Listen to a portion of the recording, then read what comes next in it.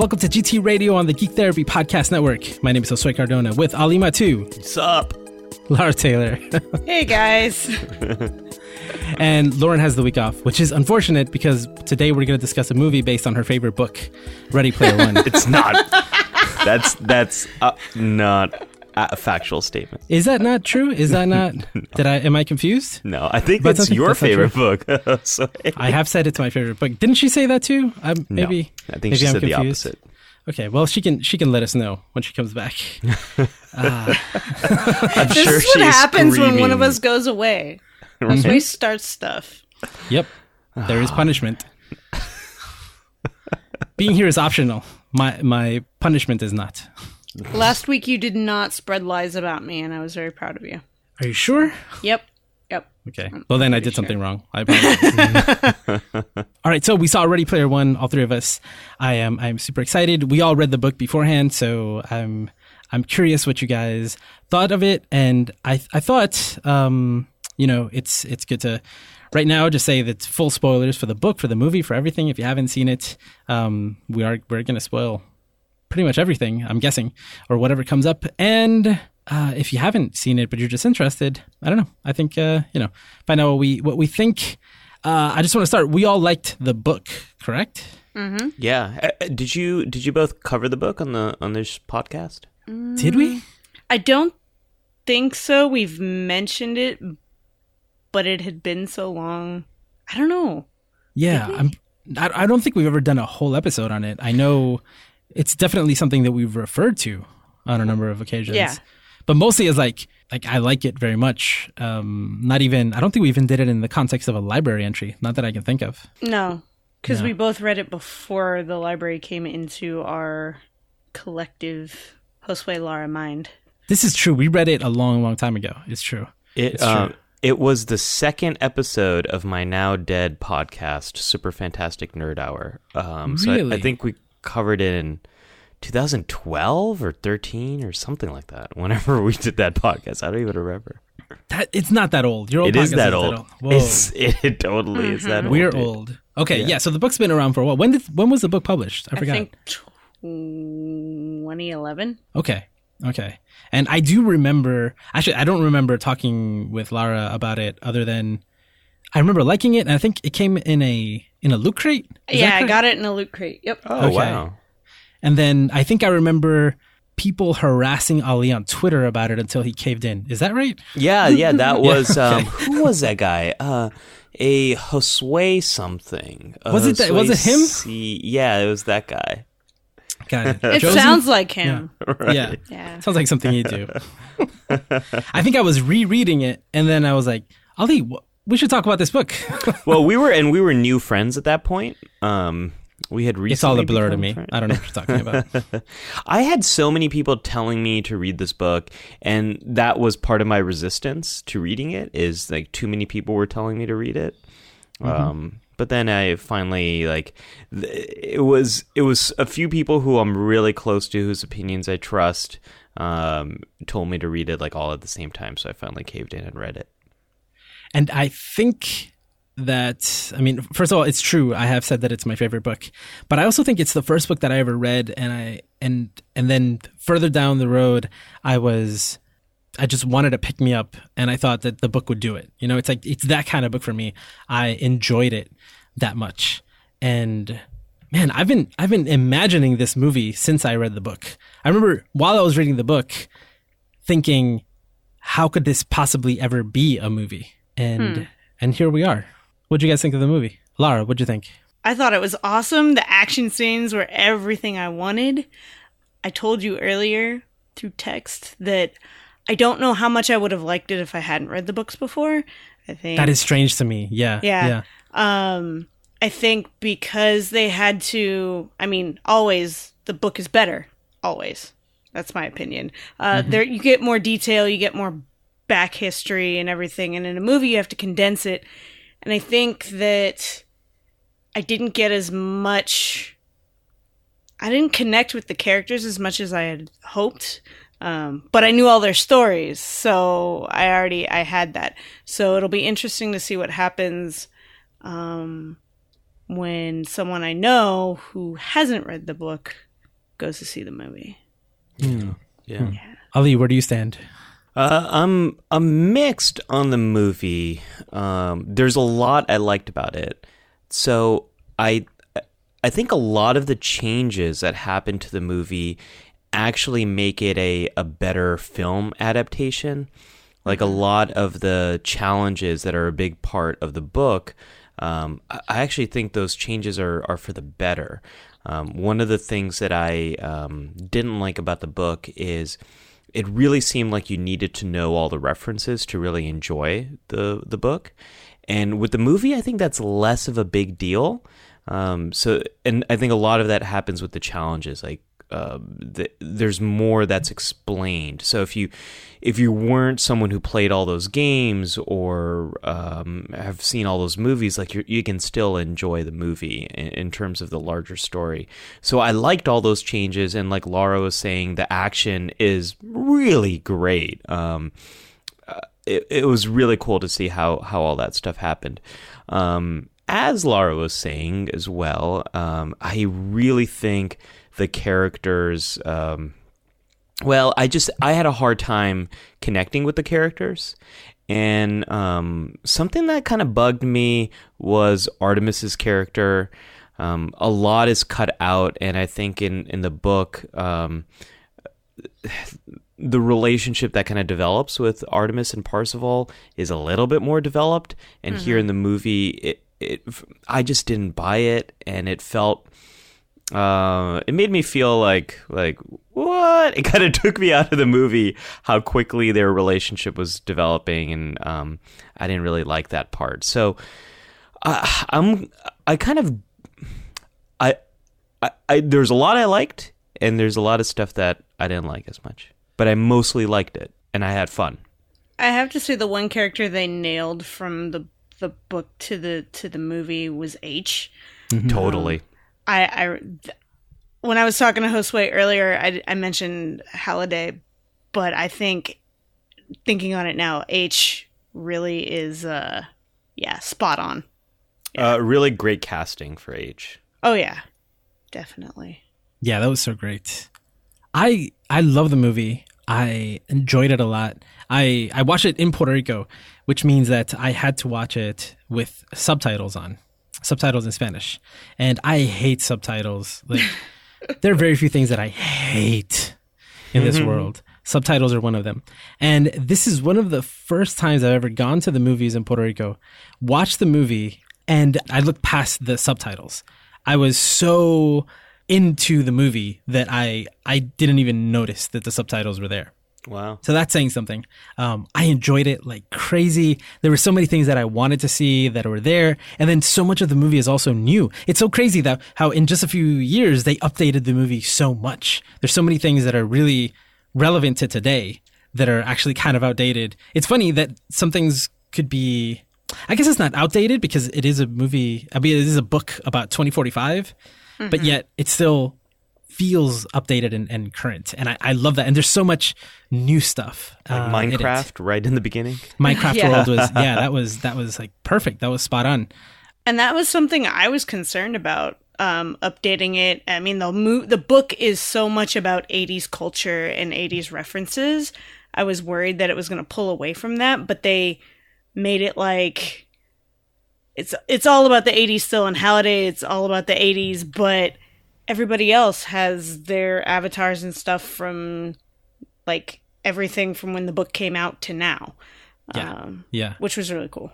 Yeah. It's whatever people like. I think they made a good point of showing that the 80s was Halliday's thing. And it's some of the Guntrers are obsessed with that stuff. And IOI is literally studying that. But the rest of the world is moved on, right? Like they you like what you like. So I really enjoyed it. This is the first time that I've ever seen the movie after reading a book, but that I knew the book so well. Because I've seen other movies where I've read a book. Maybe I read it in school, or maybe but I wasn't into the book as much as I was into this one. So I never had that experience before. I was like, well, the book's better than the movie. I usually rather just see the movie because then I know that the book will probably be better. So what I why disappoint yourself? I know, exactly. Do it, like, work your way up. And so when I finished watching the movie, I just wanted to read the book because there was so much. I remember that there was so much more of what I had just experienced for 2 hours. There was so much more of it in the book. And man, I loved it. I was grinning the whole time. And the theater I was in was really into it. Like they were laughing at everything. And it was, I don't know. I loved it a lot. I enjoyed it a lot. Someone asked me how I compared it. Was it Patrick O'Connor? He asked me to rate it as a Spielberg movie, as a book adaptation, and overall. And I think I gave it B's all around, like a low B for a Spielberg movie, like a mid B for a book adaptation, and like a high B for an overall movie. That's how I felt yesterday. Well, you're talking about some of the changes that happen, and I gotta say that made the movie a much more fun experience for me because, as you both are saying, a lot of book to film adaptations I've experienced, the book is always better, and here the film was different, and I like that, and it made it a more fun and interesting experience. I didn't know going in that they had changed so much, and so that I loved. Like Spielberg added his own stuff, like the T-Rex is in there. From the panel I went to at WonderCon, because before all of this, Spielberg didn't want them to put any references to any of his films. Oh. And they snuck in the dinosaur. Yeah. Well, they just snuck in what one about of the the biggest DeLorean? references. Yeah, that too. But they kept trying to put more in. There apparently there was going to be like Raiders of the Lost Ark and all kinds of other things.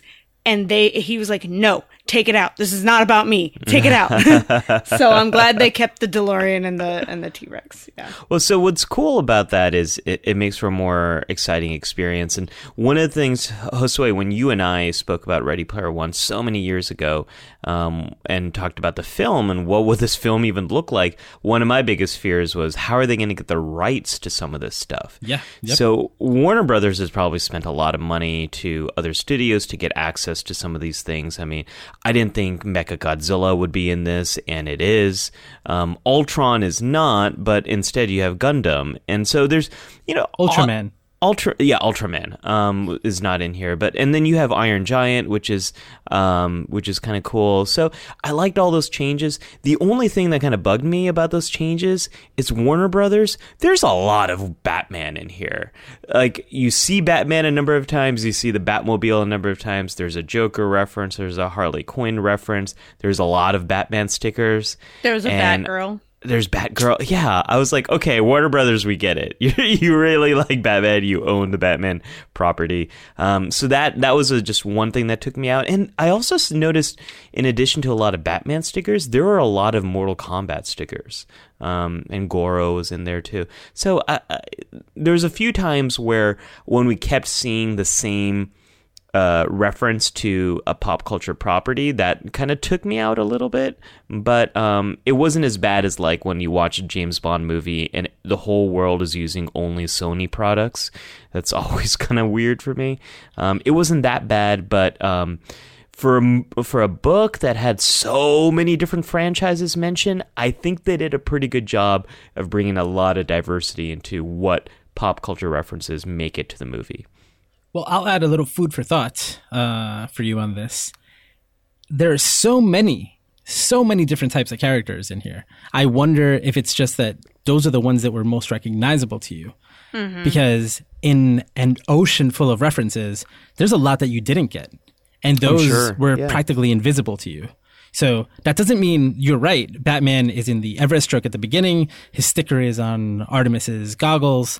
And a lot of DC, like Bat Family characters you can see them clearly, but they're also surrounded by all these other characters that, again, were invisible to you because you didn't know who they were. I'm sure a lot of people saw like Harley Quinn and Joker, they seem to be the Arkham Asylum versions. Right. And I'm sure some people saw that and didn't recognize them. The Arkham Knight walked by in one scene. And I'm sure a lot of people didn't notice it. Yeah. Oh, yeah. Arkham Knight was like, when he's walking into the library, the Arkham Knight walks by.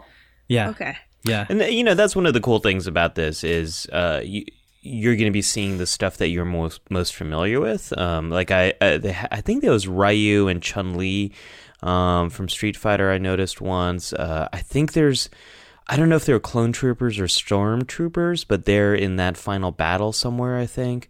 So there's a lot of interesting stuff here and there, kind of sprinkled throughout. Well, again, I think something that you described as like sort of kind of a negative, right? That it pulled you out.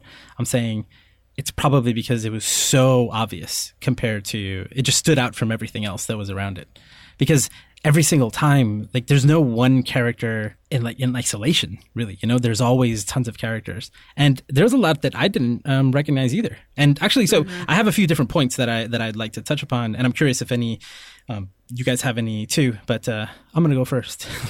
And this reference thing, I think, is a good point. You kind of touched on it a little. Is it necessary to? So actually, I'm gonna take a step back. We got a question on Twitter. Very, very simple question. I want you guys to answer, which is, this is technically a question queue. Question queue. Question Good. Took you a little longer than I was He wasn't reflecting and expecting thinking, the no. question. I know. No. Catching you off guard. So this is from @BlueRodent on Twitter, and very simple question. Should I read the book first? What do you think? That's a tough question because, like I said, I didn't connect to the characters as much without the book. But on the other hand, typically when I read books, watch the movie, I watch the movie first and read the book later. You're gonna have to take it with a grain of salt, but I'd say read the book first. Okay, Ollie? So my answer depends on how fast you read books. If you read books as slowly as I do, I would say don't read the book and go see the movie. I think it's more fun to see the movie, or I think you want to see the movie on the biggest screen possible because it is such a visual feast. So if Ali Matu picked up this book right now, I wouldn't be seeing the movie for like a month.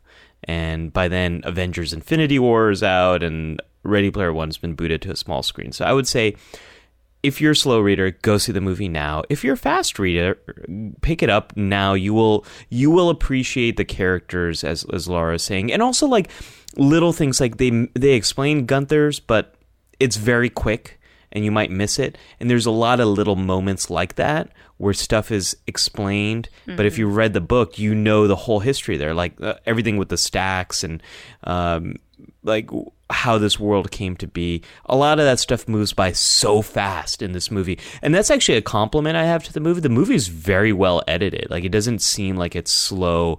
Like, I was really on the edge of my seat the whole time. But the downside to that is you might miss a lot. So that's my funky answer to that question. I say do not read the book. Go see the movie. And then if you like the movie, you still have the book, which has a whole lot more of what you just saw. Pretty much what I said earlier. So we got three different answers. Three completely different answers. Oops. Okay. I love it. And so the point I wanted to get to is about the references, right? So do you need, like, just like I don't think you need to see read the book to see the movie. Do you have to get all the references to enjoy it? And so I'm going to admit something. I have never seen The Shining.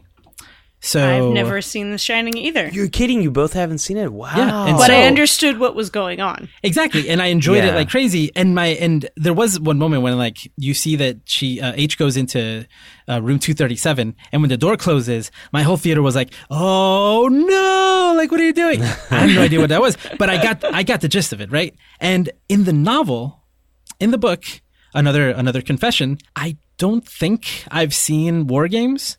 And I've never seen Monty Python. What? And those two parts of the book are possibly, if not my favorite parts of the book, the parts that I think about most often, because the idea of a flick sync, which is in the novel, is the idea that they make a version of the movie that you can essentially live through. And the game gives you bonus points for acting out and role playing and remembering the lines correctly. So it's like you can be a character in the movie. And so I never saw those two movies, and I read the book twice, And I love those parts of it, but it's because of what they like. I love what's happening to the character as it's happening. I love how other people are reacting to it, and I love the idea of it. And I think about that all the time. Like, man, I wish there was a lip sync of The Matrix. I wish there was a lip sync of this other movie. And I would love to have that experience, to jump into a movie instead of just watch a movie. I'm really sad they did not present that idea in the movie. Yeah, yeah. I mean, that would have been. There's some things like the almanac in the book, which what they did in the movie is way, way better for a movie, because otherwise it's much more visual. It works way better for the movie. Yeah. I really love the way they did that. Yeah, otherwise there'd just be montages on montages of the Gunchers all like reading notebooks, doing research. What's cool, Josue, about and Laura, for you having not seen The Shining, is it's all from H's perspective, and H is a character who's not seen The Shining. Right, so, like, H is like, what's happening? Like, what? Naked lady, why are you here? Oh no, what naked lady is a zombie lady? Like, it's really... what H was going through is what I was going through the first time I saw The Shining. I was like, what? These little girls, they're cute. Wait, oh no, they're not. So there's also there are things about all three of these movies that I've never seen that transcend and are part of pop culture. So I know about the two twin little girls, totally. People that shows up also all over the place. You know about the elevator axe, of blood, and yeah. I really think this movie does that way better than the book. Like, I think there's a lot of references in the book that make it tough for you to get through that if you don't know that material. But I don't think that's the case with this movie. There's a lot of stuff in here that just you can just enjoy just from the movie's perspective, just having not been exposed to any of the source material. Yeah, I don't know. I think the more references that you know, the more, on the one hand, there are more things to distract you. The DC superheroes, right? That distracted you, Ellie. Yeah. But I think that the more stuff that you recognize and the deeper the connection you have to some of those things, the bigger the deal it is, right? Because when that RX-78 Gundam comes out, I flipped the fuck out, even though I knew it was coming and I saw it in the trailer. Okay? That was so good, right? You know, and I love that moment. And most people probably have no idea what that Gundam was. My moment of that, my favorite moment like that was the Star Trek inspired funeral for Halliday. I did think of you in this moment. Mm-hmm. I was like, this is what Ali's funeral is going to look like. Oh I buried you in my mind halfway through the movie. I'm glad you thought of me.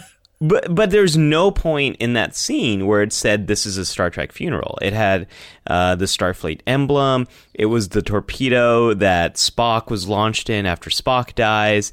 There was flowers in the shape of an Enterprise, but it didn't say this is the USS Enterprise from Star Trek. So that was just such a fun thing where if you're a Trekkie, you see that scene in a very different way. And if you're someone else, you're just like, oh, it's a funeral. Maybe it's a reference to something, I don't know. And that's what I think this movie does that way better than the book. I love the way this movie did pop culture references. Well, because the book would literally have to spell it out. Well, that's the thing, right? So the book has to explain what it is. It wouldn't describe the shape. Because even if I just describe the shape for you, even you might not get it, Ellie, based on how I described it. I'd be like, it's like a rounded triangle that's like convex on one side, but one corner is lower. Like, I don't know if I'm doing a good job of describing it. You'd be like, I don't know what that is. I have no idea which shape you're describing, right? So like, it would have to say in the book, it's Star Trek this and Star Trek that, and the shapes are in the form of this particular ship. I don't know that one does it better than the other. They didn't have to. And actually, I think any movie that would go through the trouble of explaining something, giving that much exposition, is just not doing it right. And with this movie, you couldn't possibly do something like that. I think it would be alienating even to the people who, it would be alienating to the people who don't know what it is. And it would be alienating to the people who do know what it is, because I already know what it is. You don't have to explain it to me. So I was thinking a lot about the movies and how I don't think it affected negatively my experience. I think it only makes it more positive the more things you recognize. And there were a lot of things that I recognized in this movie. And there was, I do have a question for you guys there was one moment, and I think this happens throughout the entire movie, but there's one moment in particular at the end. So Sorrento comes in and is about to fight Parzival, and Parzival pulls out a Hadouken. Yeah.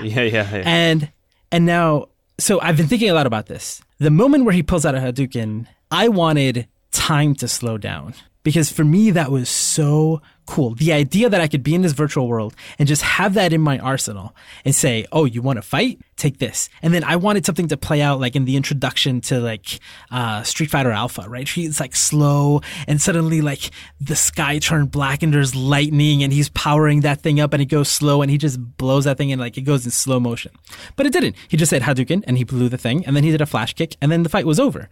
And it was like a throwaway reference. And then I was thinking how it should not have been a throwaway. Well, but I think every single reference in the movie is a throwaway. All of it, yeah. Mm-hmm. It's the whole thing, right? If they almost had to be irreverent of everything to a point, because if they were reverent of everything, it would have been way longer. And it also, even as someone who loves that shit and would have loved that much fan service, like the extended fan service cut would be 5 hours long.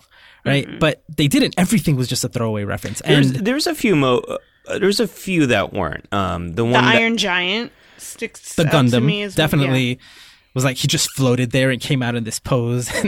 There were a few that weren't. Yeah. They talk about GoldenEye and they talk about slappers only mode, and they don't really show it. And that whole thing is dependent on you knowing that game and having a lot of experience with it.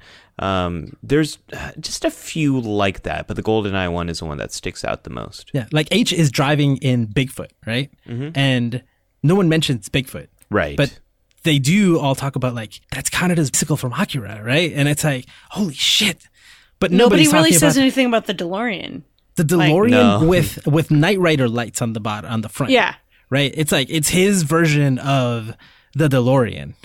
It's not just the DeLorean. It's the KITT DeLorean. Which I do love when it goes into Back to the Future 2 flying mode to like go under. Of course, to go under the vehicle. Truck. Oh. That was awesome. I that was probably one of my favorite moments of the whole movie.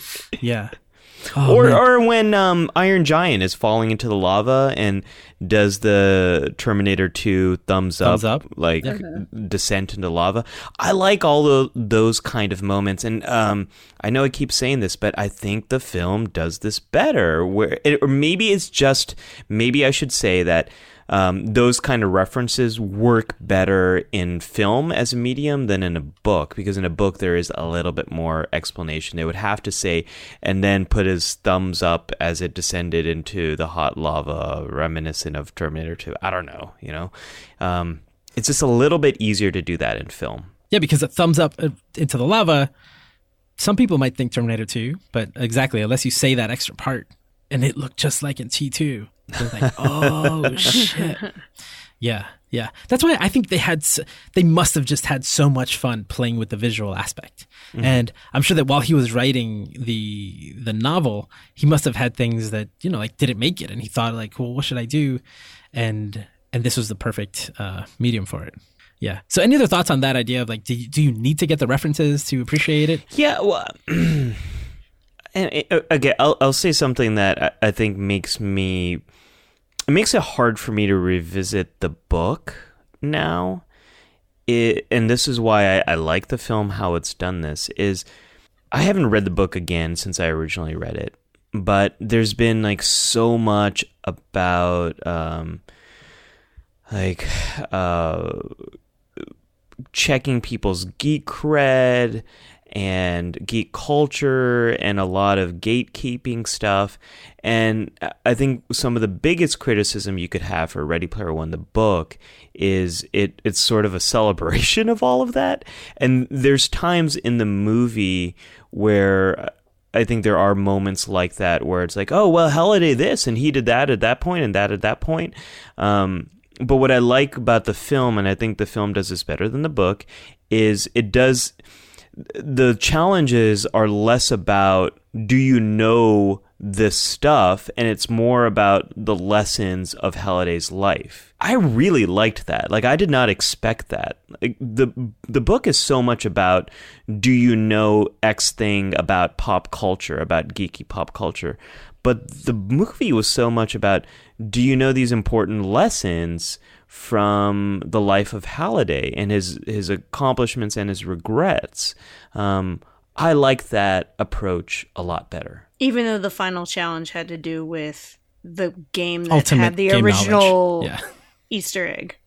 Yeah, but then the ultimate challenge was going into that vault and not signing that contract.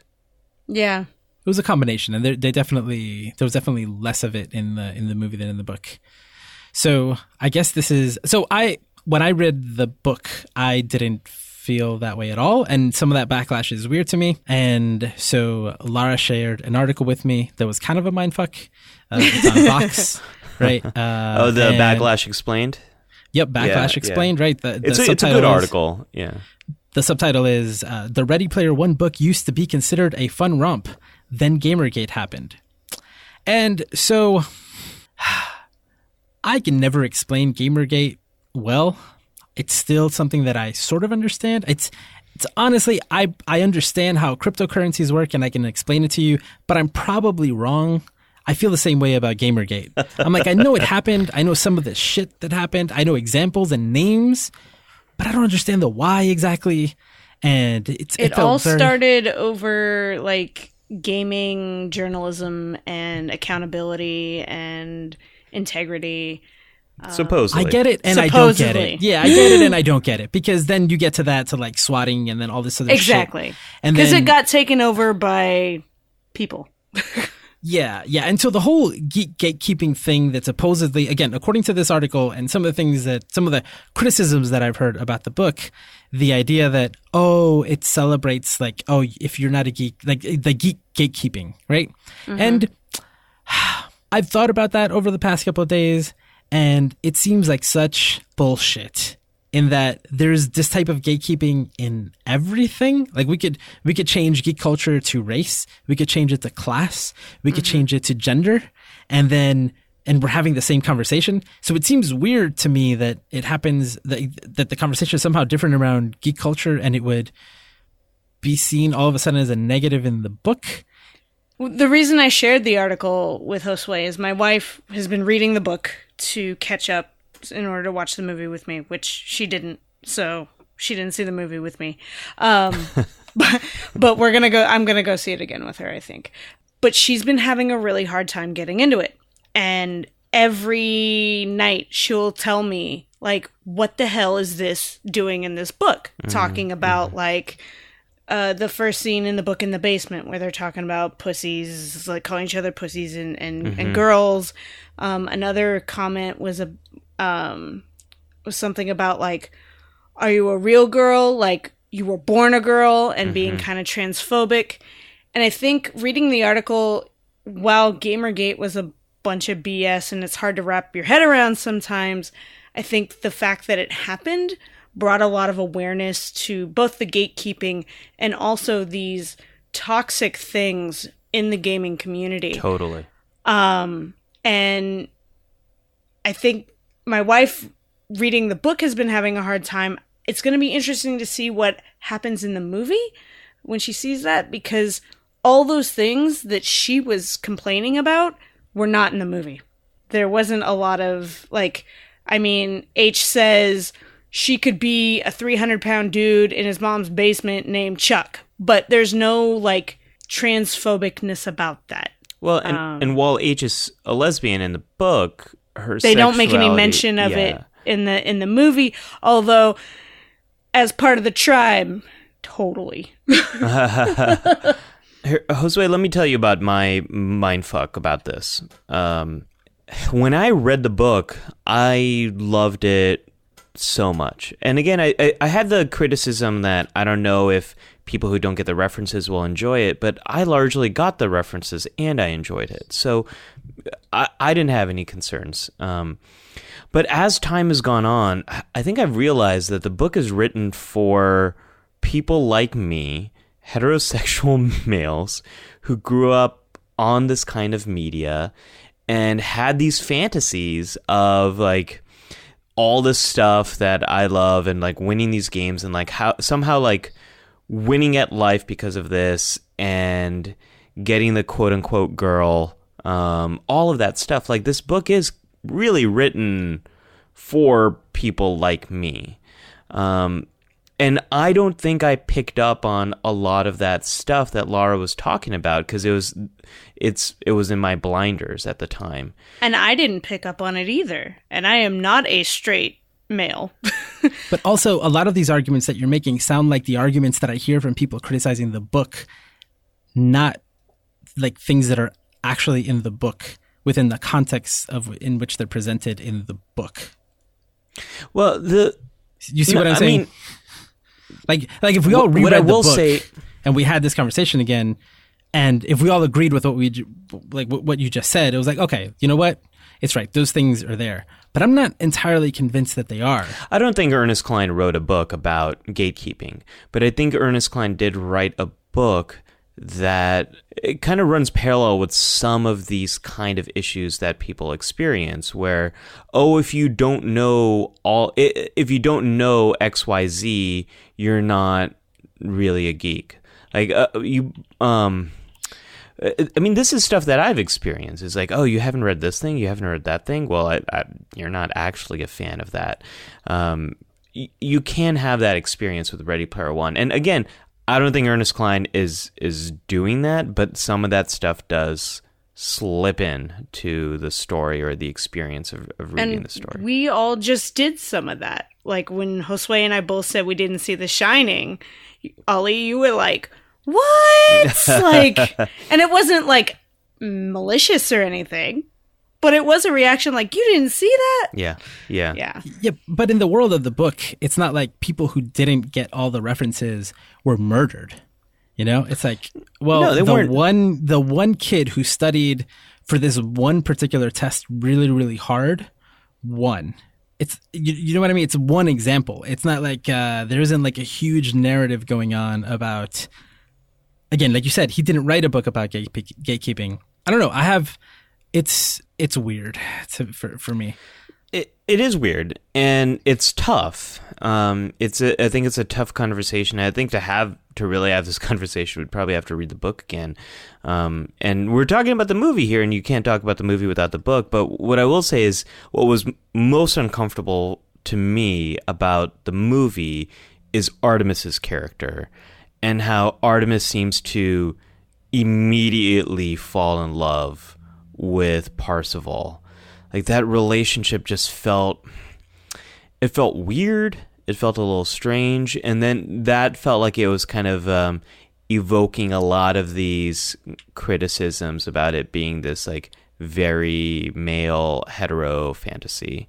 So I didn't like that relationship part. I almost wish that they cut out the whole romance from the film adaptation. It would have made me a lot happier with what they did with the characters in the movie. So when I had my private practice in North Carolina, for a while, business wasn't going so great. And one day my girlfriend tells me, did you ever think about the fact that maybe clients aren't coming to you because your name is Josue and it's spelled in Spanish and it has an accent on the E? And it had never occurred to me, not once, that possibly in like a super white southern state, I might have a problem because of that. And there's no way that I could prove or not prove it. And I'm not saying that that's what happened, but the thought had never even crossed my mind until she mentioned it. That was like one of those points that I keep going back to. Like, how is it possible I didn't see the thing until she said that? So what you're talking about right now with the relationship between Artemis and Parzival, because I had read that article that Lara sent me, it was on my mind. And at first I was like, and I saw it from one perspective, and I took a step back afterwards, and then I was able to see it very differently. At first I was like, whoa, this kid is stupid. Like, he's like admitting that he loves her. Like, this is hilarious. But then like at first, again, I reacted the same, I think similar to what you're describing. But then when I thought about it, I was like, oh, it's kind of cool that she was like, no, like, what are you doing? You know, like, she completely stepped away. I was like, you don't even know me. Like, what are you talking about? And then seemingly the next day, she's like in love with him. Exactly. Well, no, but not that either, because then now that they know each other, and then the next day he has this moment where like he's about to kiss her, and it's a weird moment because then she's like, holy shit, like he was afraid, like Halliday was afraid to kiss her. I figured it out, right? It was like, it wasn't about a romantic moment for her. It was about like, she knew what was happening. She knew that this guy who liked her was like, wanted to kiss her. And then that made her think about the other thing.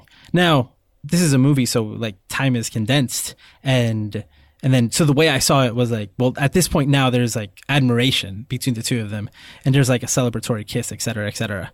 I didn't think that she fell in love with him immediately, but I only saw it that way afterwards. Yeah. You know, like it wasn't like she was a prize or anything like that.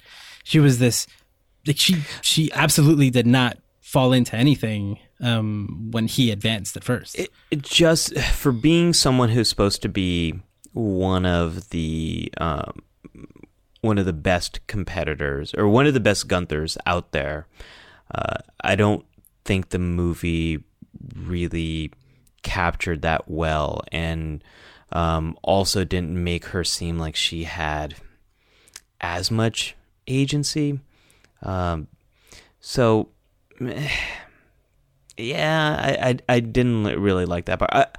If those character moments were just fleshed out a little bit, I think this movie would rise way more. And I think we can talk about, if you compare their characters to Halliday, and what was the name of Halliday's assistant? Played by Simon Pegg. Ogden Morrow. Yeah. Not his assistant, it was his partner. His partner. The assistant was Sorrento. Was Sorrento, yeah, sorry. I really, really, really liked their character development. Right. That was so good. And I left the movie thinking, like, wondering, are their characters this fleshed out in the book? Like, they weren't as memorable to me in the book, but the movie really captures their relationship and their arc, and so well. The acting, I thought, was so great, and it was so much about friendship, and it was so much about connection with other people. And that's something I really liked about the movie, and that's something I think is done better in the movie than the book too, is this theme of connecting with other people. Not only how the Oasis might add to that and also take away from that, but then also this backstory of how the Oasis was created and connecting with people versus separating from people. I loved that part. I liked that part a lot. All right, so one experience that I had throughout the whole movie was thinking, I've never seen anything like this in my life. Mm-hmm. There were like that race scene at the beginning. Holy shit. Holy shit. It was fun the first time. It was fun the second time when he's driving through it backwards. It's like, I still can't believe all the shit that's going on up there and all the cars. It was just incredible. When they go into The Shining, the way that they mixed the real with their digital avatars was mind blowing. Like, that looked so good. And again, some of the things that were happening were just incredible. Like they were in The Shining, and all of a sudden Artemis was jumping from floating zombie to floating zombie to get to, like, there's things that you could describe to people, and it's like, how, like, that can't possibly be what you saw. So the race, I do think it reminded me of what like a modern version of a pod race scene from Episode 1 would probably look like. And the pod race scene is one of my favorite moments in Star Wars. I really love pod racing. And this felt like it would, if we could do the pod race scene again with modern technology, it'd probably be more like this.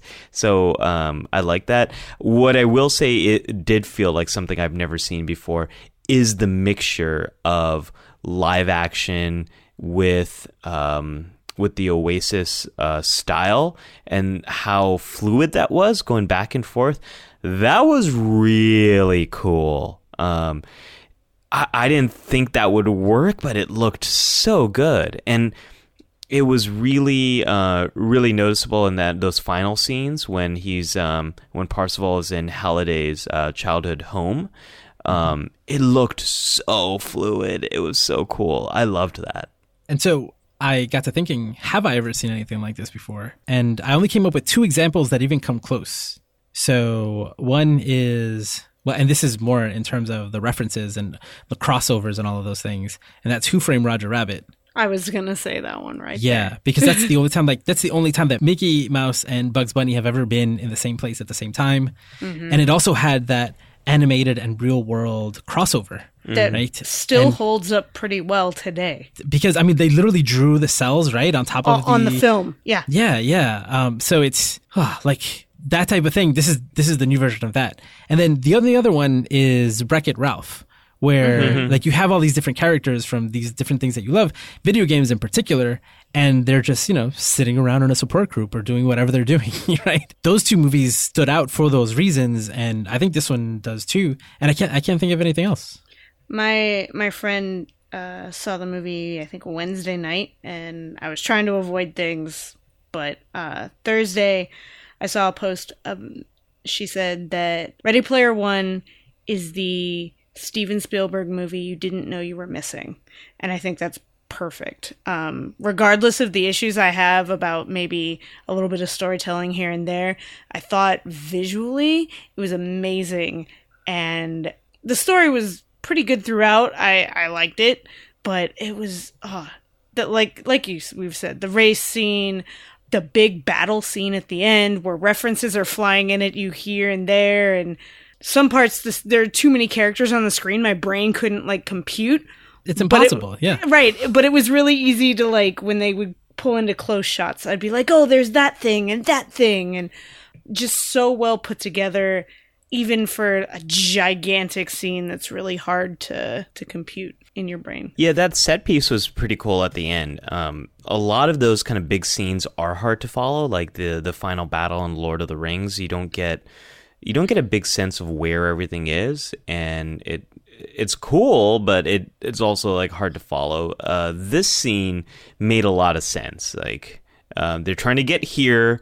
There's this magic spell around, and you have to get through it. One of the things I loved about the book is how all of the different realms worked.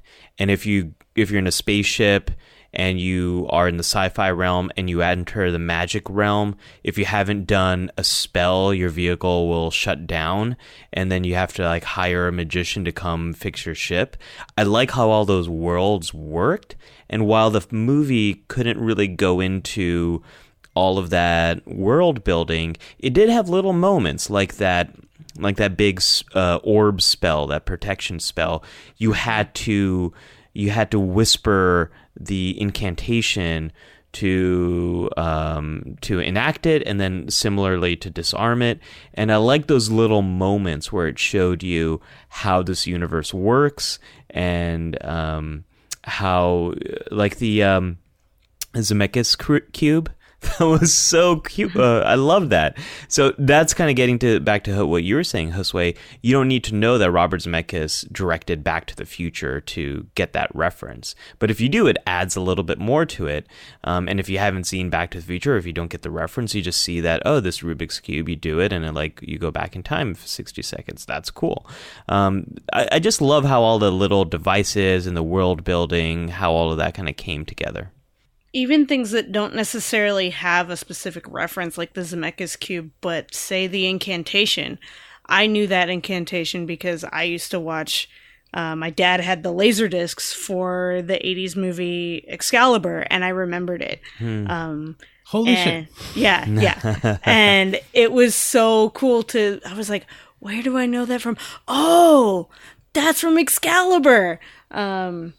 So they didn't even have to, like we talked about, those throwaway things, even things that were important to the story, that like the incantation, they didn't have to say, this is from that movie Excalibur in 1980, I think it was 84, I'm not sure. I just know it was a cool movie. See, I didn't even know that. I didn't even get that reference. Right. That's really cool.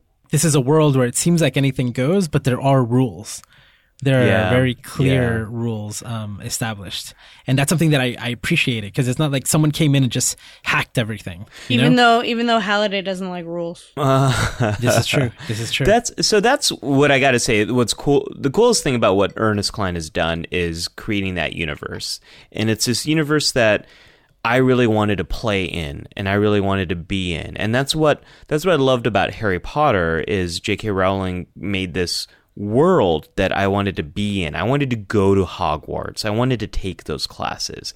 I wanted to walk those halls. And I felt very much the same way with Ready Player One. And those aspects of the film, I really liked how all that stuff came together. I think Steven Spielberg and the whole team did an amazing job visually adapting how this looks and how it works and all that stuff.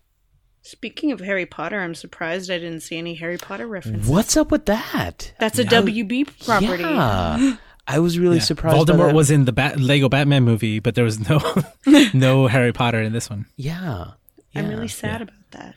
Yeah, I mean, I wonder if there is something though That we missed. Yeah. Yeah. Like, I wonder if the Blu-ray We're version gonna have to will go like frame by frame well, right. So through the Blu-ray version. I agree with that. This movie is rewatchable because of that. Like, maybe we want to go through and try to see what we didn't pick up the last time. I wonder if there'll be a pop-up version on the Blu-ray, where it's like, here are all the references, right? All going all the way through. Your whole screen is referenced. The whole just bubbles everywhere. I think that would be kind of cool to just see. I think it's so cool that was an Excalibur reference. I had no idea what it was. I was thinking like is that like an elf language? Is that from Lord of the Rings? Is that from something else? Is that a D&D thing? I don't know. But again, I still thought that was really cool. You said, Lara, that it was like the Steven Spielberg movie that you didn't know you were missing. Mm-hmm. I listened to the soundtrack. Ali, did you do this? Did you listen to the soundtrack? No, I was actually just about to bring up the soundtrack. You were? Okay. Yeah. Well, I'm curious what you have to say about it, but I was listening to it, and it's funny because thematically, to me, this is a futuristic movie about advanced technology, and I was like, I wonder what the soundtrack's like. Like, I don't remember what the music was, and like thematically, I would want like futuristic sci-fi music.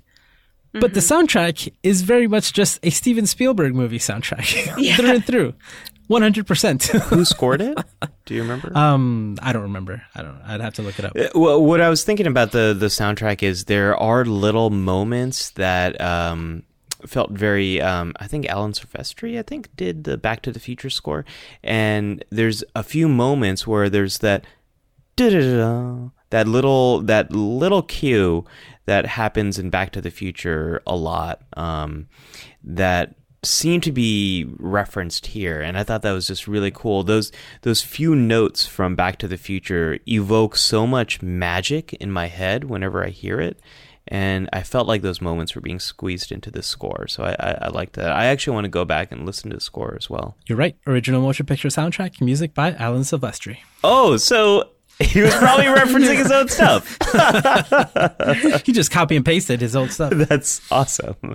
That's called self-plagiarism. Change a couple notes here and there to make it's Ready Player One. It's not Back to the Future. Right. Yep. That's the Ready Player One version of the Back to the Future theme. So I'm curious, I'm assuming that you each had like, what the fuck, holy shit moments in this movie that were just like big surprises. I'm curious what those were. Like, what was the biggest one you can remember? Lara, did you have any of those? I am trying to think. Ali, do you remember one? I would say every challenge.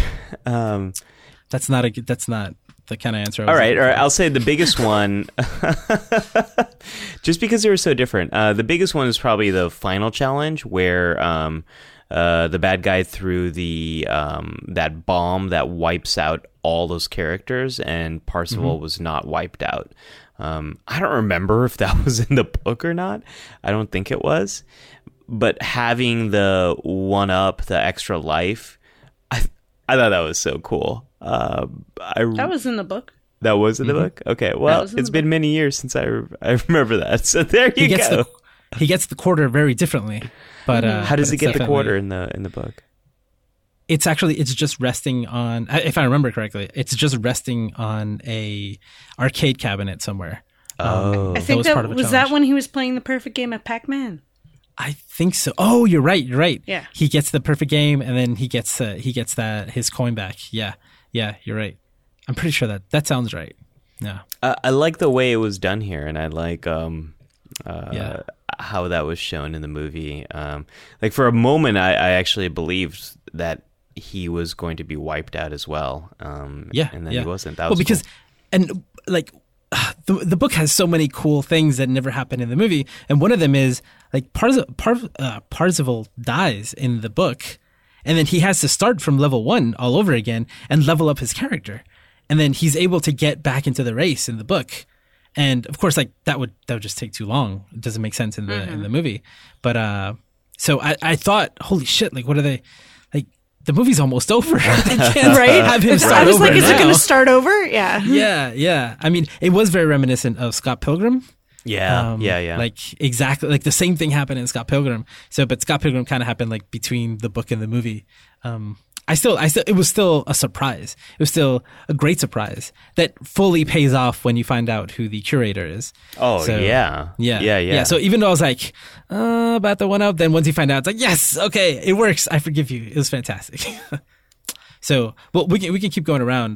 Did you have a moment, or was it the race? Yeah, one of my huge, like what the fuck moments was when they're getting weapons thrown at the car, and then the last one is Chucky. Oh yeah, yeah. Holy shit, that was amazing. He's freaking out. I'm freaking out. Okay, I don't know. I'm in that age. I had a My Buddy doll when fucking Chucky came out, when Child's Play came out. That's terrifying. I couldn't sleep. I swore that fucking doll was moving. I hated my little buddy after that. I hate Chucky. Okay. And when that happened, I couldn't stop laughing. I couldn't stop feeling uncomfortable. And then the idea that it was like this perfect weapon that you could just throw out at the Sixers and was just going to start wiping people out was so just perfect. It was so good. That was one of those moments like I'll never forget that feeling I had in the theater when that happened. So like out of left field, but they really took advantage of it. That one was great. Laura, you got one yet? I do. So the biggest surprise I had was the fact that Samantha was taken by IOI, not Wade. Yeah. And I thought that was an interesting twist, and that she got to be the hero inside guy, you know. That was pretty cool. Well, and the fact that she was actually taken, like Wade, like, puts himself in that situation. Exactly. And although the loyalty centers here are way worse than the ones described in the book, I think. Yeah. I think the ones in the book were more like small apartments. Small apartments, indentured servitude rather than slavery. Yeah. But my what the fuck moment was that I wasn't expecting, like, in the Shining scene where they're just like, hey, so now we gotta get them through the Shining, in IOI. They're like, we gotta get them through the Shining thing. And then everybody's like, they're all and getting dying. Killed. Oh yeah, that was good. That was great. That was good. I just realized in this conversation that this movie has Star Trek references, Star Wars references, the Galactic is in it. Galactica. Yeah, it has all of these like space show references in one. That's like pretty impressive. And that's what also makes me a little sad is if we didn't have to worry about copyright, we could have a Oasis. Like we could have a online open world game that weaves in everything. So no, I disagree. I disagree to an extent, but there are lots of crossovers that do happen in games that are pretty cool. Well, you can't. But you can't do this. You can't make an Oasis right now with all these things. And my guess is what's the name of the company again? It's Gregarious Games. Yeah. So my guess is they became so successful and so big that they could buy Disney, they could buy Capcom, they could buy like everyone who owns the rights to all these things, or at least license the rights to use them in the game. And I kind of wish we could have something like that now, so we can really have like these massive crossover kind of games. So the reason why I think that we couldn't do it now is because the technology doesn't exist to create a platform that could sustain it. But we can, so my understanding from the book was that the Oasis is basically the next internet. And so the Lord of the Rings world is made by Lord of the Rings people. That's them. There's a currency that exists within the world, and everybody can build within it, and then you can charge whatever you want. So you could still hold on to your rights. Copyright is still a thing. They're just rules, that exist. Just a virtual world of internet. I mean, all of them go to school in the Oasis. Yeah. Artemis has Kanada's bike, and that's a coveted item. And the artifacts are expensive and rare. Because if copyright wasn't a thing, then H could literally just make anything that he wanted anytime, and so could any other modder. He was making Iron Giant. He was, but within the rules of the game, right? He could have technically made 1 million Iron Giants or 1 million, or just copied the bike, and within those rules, you couldn't do that. You do have to collect resources and use that to trade in for some type of limited goods. And H is a skilled modder, they said, right? So he is more skilled than other people at being able to repair and even create certain things. But it does definitely seem like there are rules there, because there are things that people respect. So how does Gregarious Games make any money then? Maybe the companies behind different properties have to pay Gregarious Games to be able to have their stuff featured in the Oasis? Maybe. Remember, Sorrento was talking about you should have different tiers. You should have a silver tier and a gold tier. And Halliday wasn't having any of that. So maybe users have to pay some kind of membership fee, like an Xbox Live kind of thing. And then to have your stuff featured, to have the Lord of the Rings stuff, those companies are paying Gregarious Games some kind of fee. It could be something like the internet. Nobody owns the internet, and everybody exists on top of it, and there's a lot of open source there. But there are a lot of video games. For example, Fortnite is a free game that exists right now that's very popular, and it's built on the Unreal Engine. And so that company, they actually release a game that's free, but they pay. Technically, they don't, because they own it. But that company makes a game, so they make Fortnite.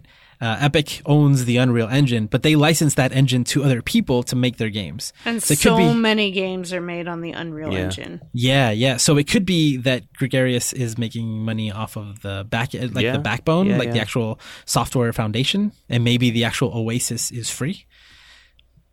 Oh, the playground. Well, and speaking of the technology, one of the things that I also enjoyed about the movie was seeing how they showed the omnidirectional treadmill, the haptic feedback suit, just seeing how some of these technologies that are probably on the horizon that are going to deepen the how absorbing virtual reality is. And I've seen versions of all of those things that currently exist. Like an omnidirectional treadmill? Mm-hmm. Yeah, there's 2 of them. Oh, there's wow. one that's really like a very slippery surface.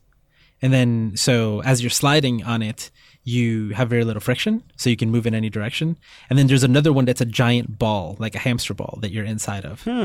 And so as you're moving inside of it, it doesn't matter what direction you're moving in, the ball moves in that direction, but the ball is stationary. It's built on a particular base that'll move in whatever direction you move. Yeah, that's pretty. And then cool. There's been haptic feedback. There's been versions of that for decades. Yeah. Your Apple Watch has it.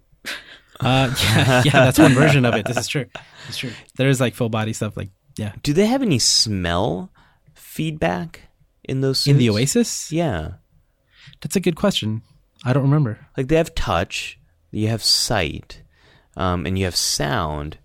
But do you have smell, and then do you also have taste? I don't think they have taste, because you don't really see anyone eating, and they actually say in the movie that eating is one of the only things people don't do in the Oasis. Halliday says at the end, it's the only place you can get a good meal. Right, the real world, yeah. But I wonder if they have smell. Is there any olfactory sense? As someone who's been to 4D theaters many times, the smell part is overrated.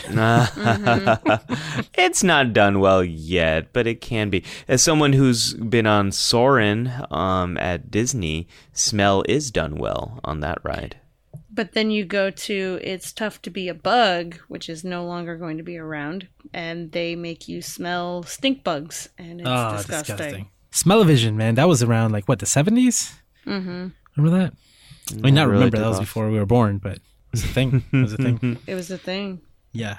You scratch off the things and smell it as you go along. Yeah.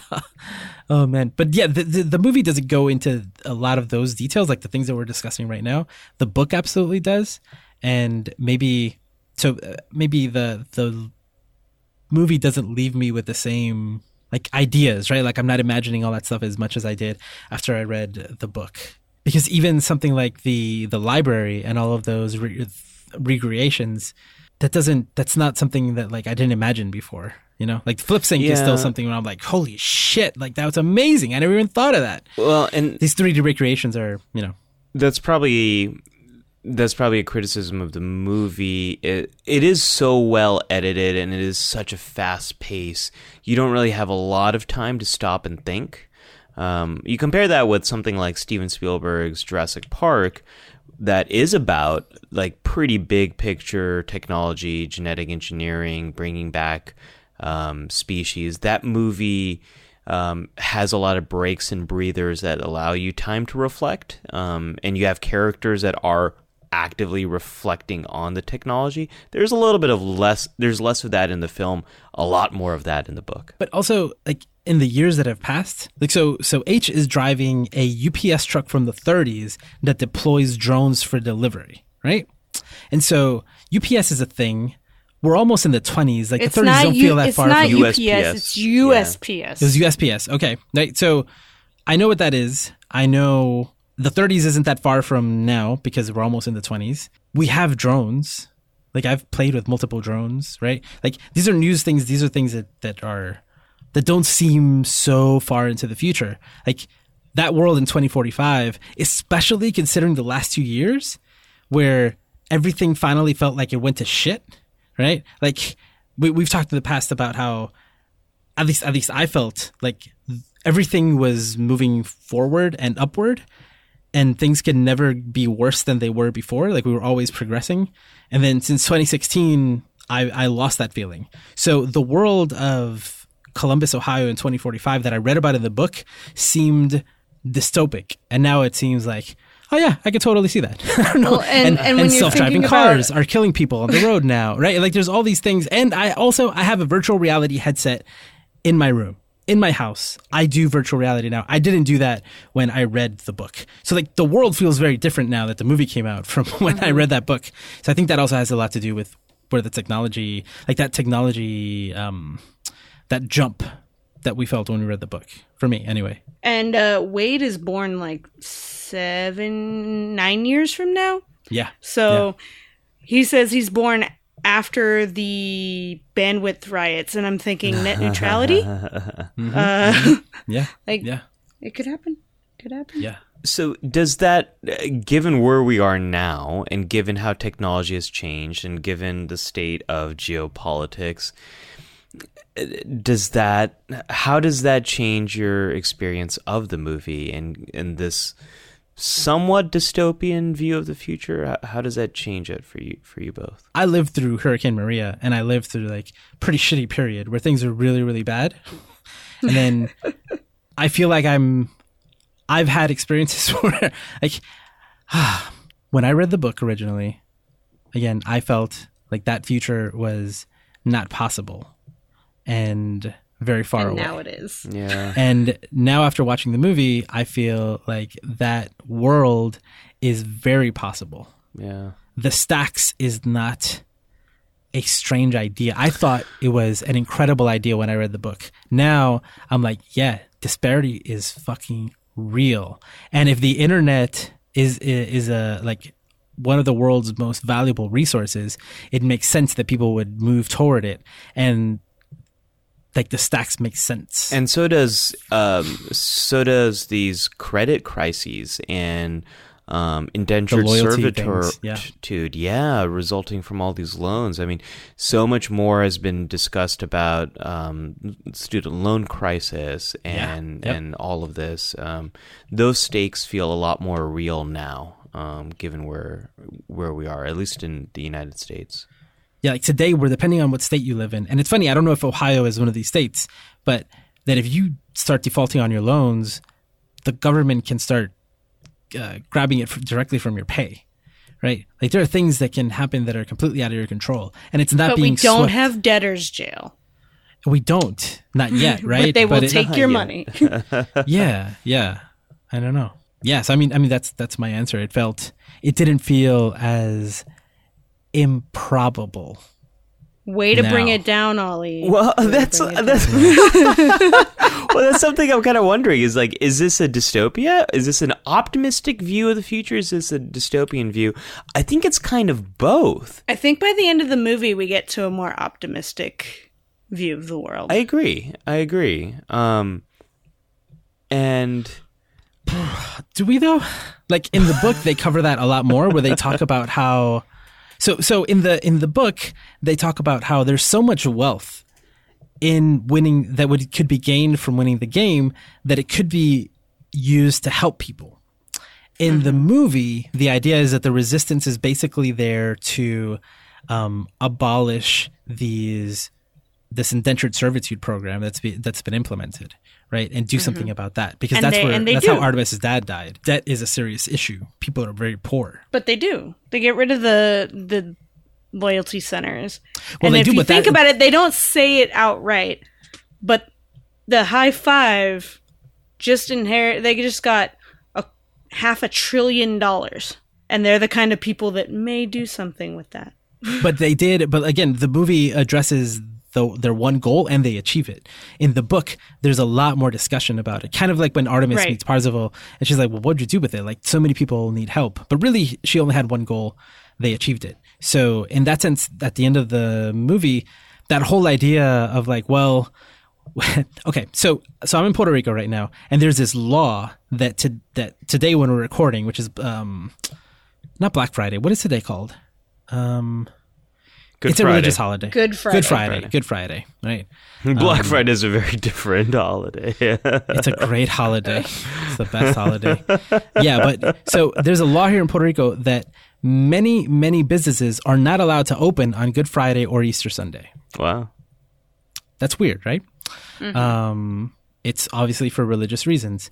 There are some exemptions, but like my local supermarket cannot open today or Sunday. So the idea of having the Oasis closed for 2 days, it's weird for me because although, I guess it's because they didn't touch on this in the movie as much, but in the book, we know that people live out their lives there. Like, people go to school in the Oasis. People have jobs in the Oasis. The entire economy is built around the Oasis. So, like, shutting down the Oasis 2 days a week is like 2 days less than people could work when they might want to work because they're still poor and they live in the stacks and they don't want to live in the stacks anymore. And you're also imposing like these days, like Tuesday and Thursday seems very arbitrary. Also, it's like imposing your will upon people that the real world that you all need to get out more, which is the message. I don't know. It doesn't seem like they're necessarily making the world a better place. Yeah, the world in the movie doesn't necessarily have everybody in there to work and go to school. It's more of a recreation escape. thing. And Yeah. And I think that's just by design, and so it makes more sense for them to close it down on Tuesdays and Thursdays. Not really, but You actually I see guess. schools in the movie that aren't in the Oasis, which conflicts with how the book portrayed the Oasis. Yeah. Like the whole idea of the schools in the Oasis was something that I wanted to write 2 books about. It was like, yeah, like that's the future of education, especially when you're talking about, I don't know, like where educational technology has advanced, which is something that is near and dear to my heart. the idea of that existing within the Oasis was incredible to me. Well, I really loved in the book how it didn't really matter where in the world you were. You could theoretically access the best education. You could go anywhere you want, and that's been one of the big promises of virtual reality, is being able to go anywhere and be anywhere and do anything through this technology. So the movie, it was much more of a game environment, and that's a little bit of a shame, I guess, based on what is so exciting about the premise in the book. I will say with both the book and the movie, I thought the ending was a little quick and heavy-handed and didn't really fit the rest of the book. The whole message of get out and be outside and enjoy that. It kind of felt like when you play the Wii and you play Wii Sports and you've played a bunch of games of Wii Tennis and it goes, hey, how it shows a picture of a window and it goes, how about go outside for a little bit? It kind of felt like that to me, where it's like, no, I want to play this game. Like, that message totally doesn't resonate. It just felt a little out of place in both the book and the movie for me. It bothered me more in the book than in the movie because, like you said, in the movie there is a lot of development about a lot of Halliday's development, and we get to see how he thinks and how the whole game was really, in a way, like made for him, right? And how the Oasis was made in a way for him, but he has like these regrets, right? It's all about how he feels at the moment, and the final test, it's about friendship, it's about getting out, and like you can tell, like it was difficult for him to exist in the outside world, so he created a world where he did feel comfortable, but ultimately he felt like maybe that wasn't the best idea, because then I ended up with no friends and no love, so maybe I shouldn't have done that. So maybe moving forward, maybe people could spend less time in here. And like, I get that. I think I felt that more clearly from the movie than I did in the book, at least as far as I can remember. So one of the things that I like about the Oasis, and I think this really reflects internet culture, is remixing and making something your own. Like you see with the DeLorean, how it has the Knight Rider lights there, and I think it's got a few other modifications.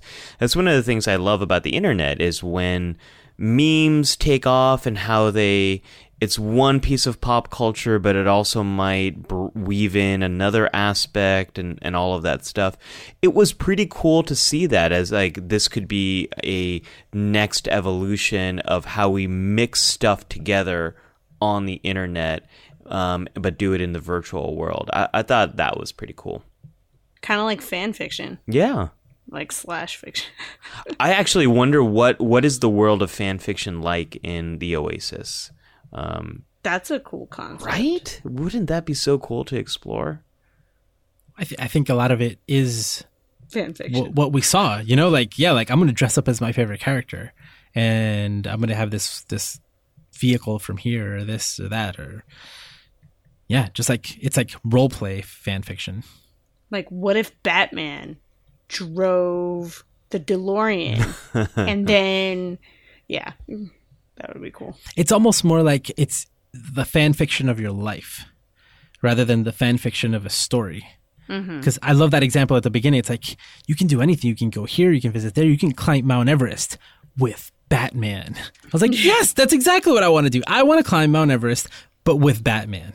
So it's really like the fan fiction version of my life in the Oasis, rather than like, that's not Batman's story, that's my story with Batman added onto it. But then you add the things like the flick syncs or whatever, which is not in the movie, but in the book, you are that character and you get to go through that. And if you screw it up, you lose points. But what if they had it like that, but you could do whatever you want with the movie? Yeah. Bring something from outside the movie into it. It turns into a Telltale game where all of a sudden there's branching paths. Yeah. Yeah. Like, so actually, that's a good point. So right now there's the Telltale games.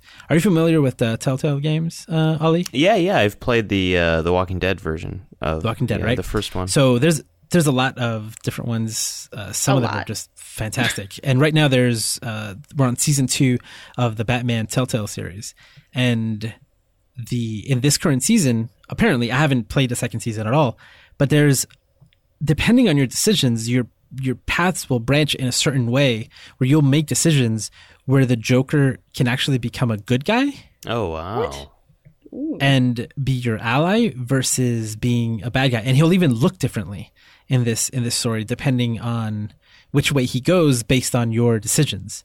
And like, that's something that, could you imagine playing through like The Dark Knight and then like, and being able to befriending redeem the Joker? him? Yeah. And all of a sudden, like, you're best friends with the Joker instead of all those things you scream at your TV, like, no, don't do that. You Exactly. could actually not do that. So that would be. So this has got me thinking a little bit. Laura, you mentioned fanfic, and I don't fault the movie for this because, again, there's only so much you can do. But one of the things that seems to be lacking from the world of Oasis is original content.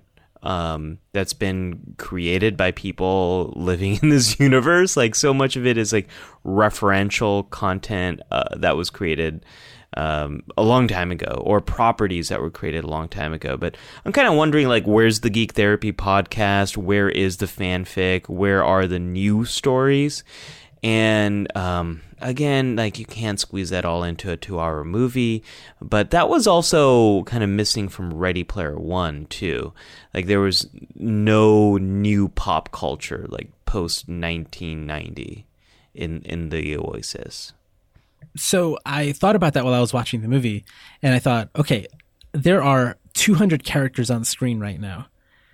I wonder how many of these are brand new creations for the movie, and how many of them are actually references. And I don't know the answer to that, because I couldn't. If it's true and many of those things are new, that there was no way that I could recognize them all. And I don't recognize everything that was on screen. I couldn't even see everything that was on screen. So I'm curious, if that happened. If they, just like they added things to the movie that have existed since the book came out, I wonder how many things were imagined. Like, what would happen here? Like in Back to the Future 2, when you see Jaws 19, is it, right? Yeah. That shows up, right? It's like, well, we're imagining what happened in between, one period and between now and that future that we're seeing. I don't know. I don't think that it doesn't exist. I mean, their avatars of the high five are pretty. They're not anything I've seen before. They're unique. Yeah. Yep. They are. Even like IROX, right? I don't think he's being anything specific. He's the type of person that would, have a skull as a body. His forehead did look a little Klingon, I'm just gonna say. Which Klingon? Which type? But do Klingons spit orbs out of skull eyes out of their chest? No, that was pretty cool. The skull chest was cool. Josue, I think like more of a next generation kind of Klingon. Okay, yeah. But you're right, and it could be that Artemis as a character and what Artemis is known for in the Oasis is an original creation in itself.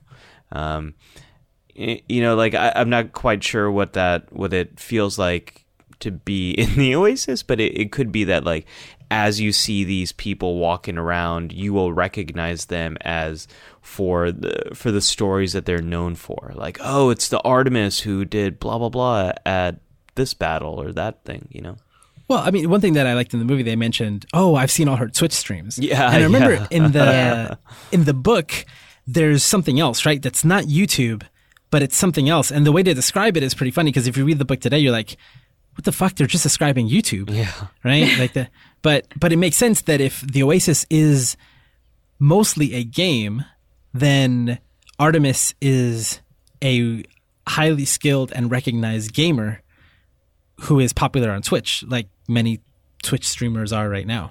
Right. Well, and that reflects a lot of YouTube culture as well, is most people under 30 are consuming a lot more YouTube than they are TV. And for them, YouTubers are their celebrities. Yeah, well, now we're talking about celebrities versus like new fictional creations or new theme. Or like, are those characters? Some YouTubers I've met say, oh, I'm just playing a character on my channel, and some people say, well, that's just me, and then some people say, well, that's just a version of me, an edited, more extreme version of me. So, like, when does a character end and the person begin? And I could see the same thing with Artemis. Like, when does Artemis begin and Artemis end? Good point. This has been a good discussion. We could keep going, but I know. I worry about no 3-hour episode, you guys. No. Yeah, no 3-hour episode. But I'm only on point 11 out of 57. Lauren, you can't leave me alone with these guys again. Could you imagine if Lauren was here and to talk about her favorite book and movie? Again, I am remembering that conversation a little bit differently than you, Josue. We'll see. You know what I want to know, though? What? I want to know what questions and what thoughts people had about Ready Player One. If only there was a place where they could submit that into some sort of queue. Lara, do we have something like that? We do, and we answered a question queue question earlier. We did. What's the question? Like queue? an hour ago. Like an hour ago. It's true. What's the question queue, Lara? It's a place where you can go and ask questions, and then Josue will tell us one of the questions, and we will answer them on the podcast. You can go to geektherapy.com/Q. Yep. Just want to make sure to clear that up. Or you can ask us stuff on Twitter. Yeah, and not just questions. It's a question Comments queue are and good name. too. It's a question queue and name only. It's also a comment queue. Comment with the Q. QOMENT. Get it? No? Not liking it? All right, let's wrap it up. Let's get out of here. It is too late at night for me to pick up on whatever you just said. It's okay. Let us know what you thought about the movie, about the book, what we had to say. Agree, disagree. I want to know. I love this book. I really, really enjoyed the movie. Everyone tell Josue his ideas are bullshit. Mm-hmm. Yeah, everybody tell me my ideas are bullshit. I want other people other than Ali to be the ones to say that. And, yeah, I kind of get tired of saying how wrong Josue is. Yeah, I don't know why I said Ali, because it's actually Lara, the one who calls me out on shit. It's not Ali. But it's true, but it's out of love, and half the time I agree with you. So, for more episodes of GT Radio or anything else on the Geek Therapy Podcast Network, visit geektherapy.com. We're on Twitter at Geek Therapy. I'm at Josue Cardona. Lara's at Geek Therapist. Ali is at Alima2. Thank you for joining us, and we will be back next week. You just listened to GT Radio on the Geek Therapy Podcast Network. For more about Geek Therapy and our other podcasts, visit geektherapy.com. And for extra content, including our monthly book club and other perks, consider supporting us for as little as $1 a month at our Patreon, which you can find at patreon.com/geektherapy.